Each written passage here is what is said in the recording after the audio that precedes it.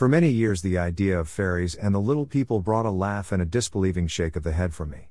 In later years I was to learn better, and it is to be hoped that those doubters who shall read these stories will experience the same change in their thinking. It is only to be expected that not every reader of these stories will believe in leprechauns, banshees and other Irish spirits. But I am here to tell you that all these things do exist in the Irish countryside. You may consider that disbelief in such things will ensure that such spirits have less power over you. Do not be fooled by such comforting thoughts. Constantly remind yourself that you should never ignore the possibility that such spirits can and do exist. Do not give voice to your disbelief and never mock the fact that others do believe. All those things are insults to the good people and the most foolish actions that any man, woman, or child can commit. Testing the fairy folk of Ireland can and will bring a response in ways that are totally unexpected.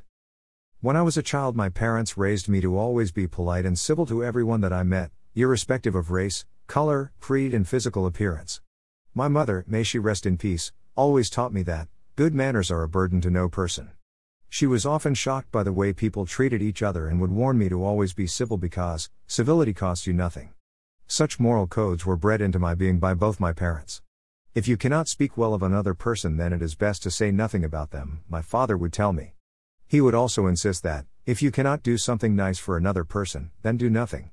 My parents were very firm believers that every action a person undertakes has certain consequences for which they must accept total responsibility. Do unto others as we would have them do unto us, was a scriptural adage of which I was constantly reminded. Those who decide to ignore such words of wisdom soon discover that they would have been better to take on board the advice of those older than they are. As an example, I recall the story of Eddie Daly, a muscular young man who was full of bravado. His muscular frame was maintained by his hard work in the fields around Knocknashee. As a worker, Eddie was well thought of by local farmers while, as an attractive young man, he was admired by many of the ladies in the area. Eddie Daly, tall but muscular, was a common sight on the many roads that crisscrossed the area around Knocknashee. He would walk from farm to farm undertaking whatever work he could find, and he appeared to be almost always in demand. Perhaps much of his demand was due to Eddie's pleasant personality, and his ability to make people laugh. There was always a bounce in the young man's step, a lightness in his tread, and as he walked along it was as if his heels were spring-loaded. Hence, Eddie's friends called him Spring Heels. It was not uncommon for Eddie to be seen at any hour of the day and night walking the highways and byways that surrounded the hill of Knocknashee. He seemed to have no fear of the darkness and the spirits that made the night their own. Because he did not believe in such things, Eddie was comfortable walking through graveyards at night or settling to snooze below the branches of a fairy thorn tree. He laughed at those who gave credibility to superstitions and old wives' tales that were common throughout the district. He would scoff those who would attempt to protect themselves from evil spirits with the sign of the cross, or who would greet the fairies with a pleasant, "May goodness and peace be with you."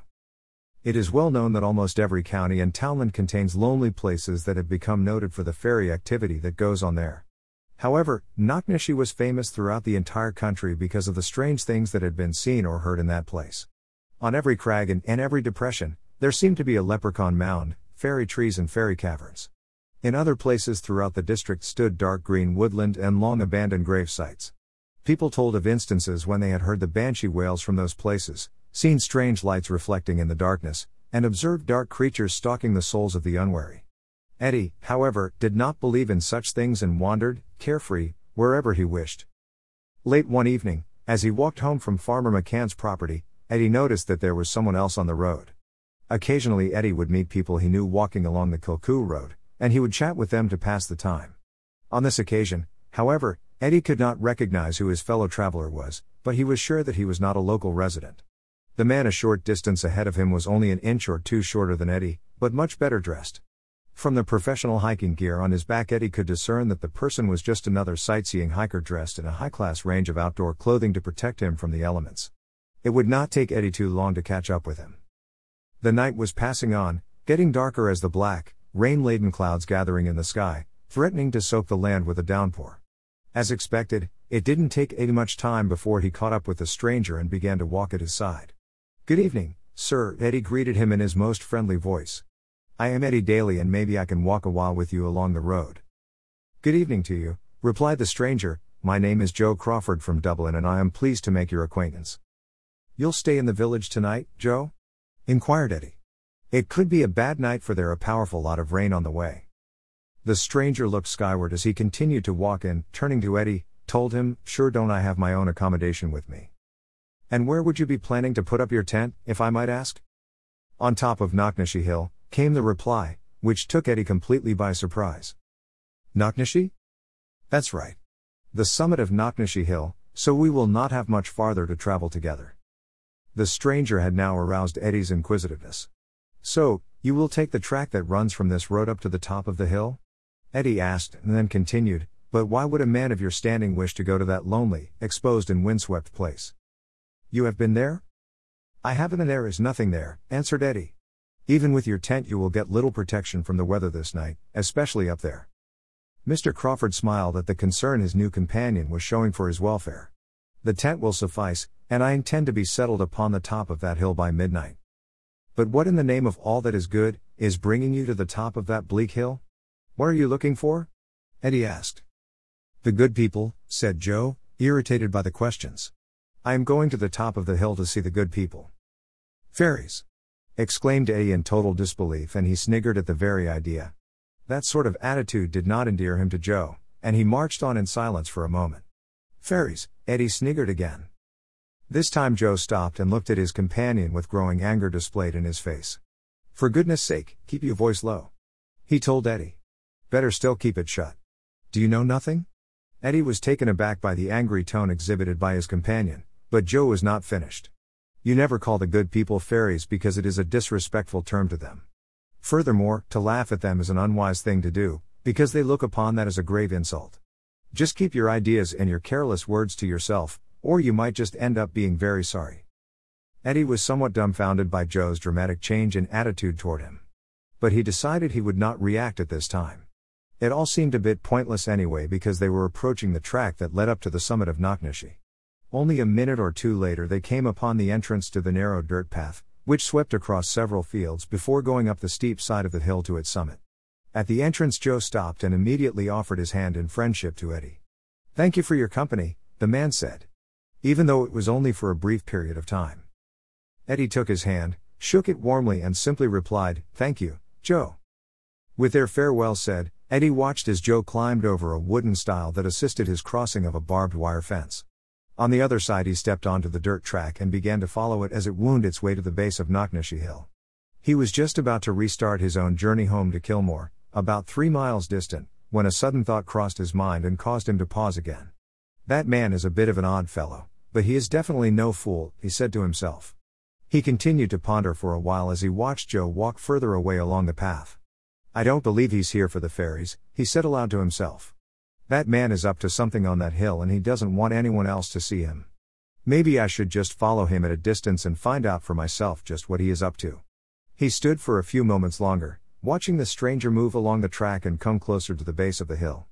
"Fairies," he exclaimed loudly with a certain distaste in his voice. "Mark my words, there is something more than fairies, or the good people as he calls them, that is bringing him up that hill on a night like this." He could not take his eyes off the man in the distance, even though what light there was left now began to fade quickly. He muttered several curses to himself. "That man knows as much about fairies as I do about deep-sea diving." Shaking his head in disbelief at the stranger's declared intentions, he told himself, "Fairies don't exist and he expects a grown man like me to believe that he is going to seek them out. He tells me I should be wary about what I say concerning fairy folk, but if they don't exist, why should I be afraid?" Eddie looked down the path again, now illuminated by a shimmering full moon that had arisen from behind the hills. In that silver moonlight he could see Joe Crawford still pacing his way toward the base of the hill. "Why would he try to frighten me off?" Eddie asked himself. "There must be something special up there that he doesn't want another person to see." He now strained his eyes in the lessening light to attempt to gauge just how far ahead of him Joe was. Eddie decided that it wasn't too far and made up his mind to follow the stranger and attempt to catch him up. He was determined that he would find out the truth of the man's decision to climb Knocknashee Hill. The more he had thought about it, Eddie became increasingly convinced that whatever the man was seeking, it was most likely to be very valuable. His mind now became filled with ideas of gold, buried treasure, or jewels, and he wanted to have a share in the fortune. In that instant he began to clamber over the wooden stile and begin his own journey to the summit. "All right, big man," he said aloud, "the game has begun." He pulled up his trousers and closed over his jacket before setting off along the dirt path in his effort to catch the stranger. Eddie had traveled along the track many times, and despite it being illuminated only by moonlight, he sure-footedly pressed ahead. After a short time, he had reached the foot of the hill, just where the track turned and began to ascend windingly to the summit. At this point stood an old, gnarled but sturdy thorn tree that local superstition had declared was a fairy tree. Eddie, of course, was not a believer in such superstitions, nonetheless something in his subconscious told him to give this tree a wide berth. He did give the tree a wide berth and began to ascend the hill in the increasing darkness that was beginning to make the narrow path even more treacherous than was normal. With every step he took, Eddie moved upward, and occasionally, as the full moon peeped out from behind a dark cloud, he caught a glimpse of Joe approaching the summit of the hill. Onward Eddie pressed, realizing that he would never catch his former companion before he reached the top of the hill. 3 full hours of toiling up that rugged path finally brought Eddie almost to the end of his journey. The path had taken him over broken ground, loose rocks, and even areas of swampy ground. On several occasions during his journey he had almost lost his footing and fallen to the ground. It was with some relief that Eddie finally reached the end of the path and could sit down to rest his weary body. He found a dry, level, grassy spot on which he could comfortably relax and take in his surroundings. But, no matter how hard his eyes scanned the area around him, he saw no sign of his former companion. Eddie couldn't understand what had happened to Joe, but he was determined to seek him out. After a short rest he began to move carefully across the ground seeking the whereabouts of Joe. As he searched the area, Eddie came across a large opening in the ground that sat close to a large, wind-formed thorn tree. It was the entrance to a deep shaft, the bottom of which he could not see. The hole itself was wide and deep enough to swallow up any person who might carelessly fall into it. This, he decided, may have been the fate that befell Joe Crawford, and that was the reason why Eddie could not see any sign of him. It came into Eddie's mind that this dark shaft was none other than the black hole of Knocknashee that he had heard so much about since he was a child. Although Eddie had scaled Knocknashee Hill on many occasions, he had never come across this place. Old tales suggested that the black hole was indeed the entrance to an underworld kingdom where the fairies ruled from a magnificent, magical castle. He recalled the tales of people who were said to have gone to the top of Knocknashee and never returned. It was said that the fairies had lured them to the black hole, which simply swallowed them up. There was a famous legend that a local policeman who had set out to search for a person who was missing on the hill also never returned. He was supposed to have been a skilled climber and was well equipped for his rescue mission. Rumor suggested that even he had fallen for the wiles of the fairy folk and disappeared, never to be seen again. These were stories that Eddie shrugged off as being nothing but old wives' tales. Nevertheless, Eddie did realize that any person could have fallen down this hole, and maybe he should check it out in case this is what happened to Joe. Lying on the ground he tried to peer into the dark depths of the shaft, but he could see nothing. Maybe if I throw in a stone, I might hit the gate of the magical castle, he laughed. At least I might get to find out if there is anyone at home. Eddie moved away from the shaft entrance to search for a large stone and eventually came across a big, granite rock. He lifted it with both hands and bringing it to the opening of the shaft he flung it down with all his might. As he listened, he could hear the echo of the rock as it bounded downward, tumbling from one wall of the pit to another. The large granite rock made a terrible confusion of noise, and Eddie leaned his head over the hole to hear the stone reach the bottom.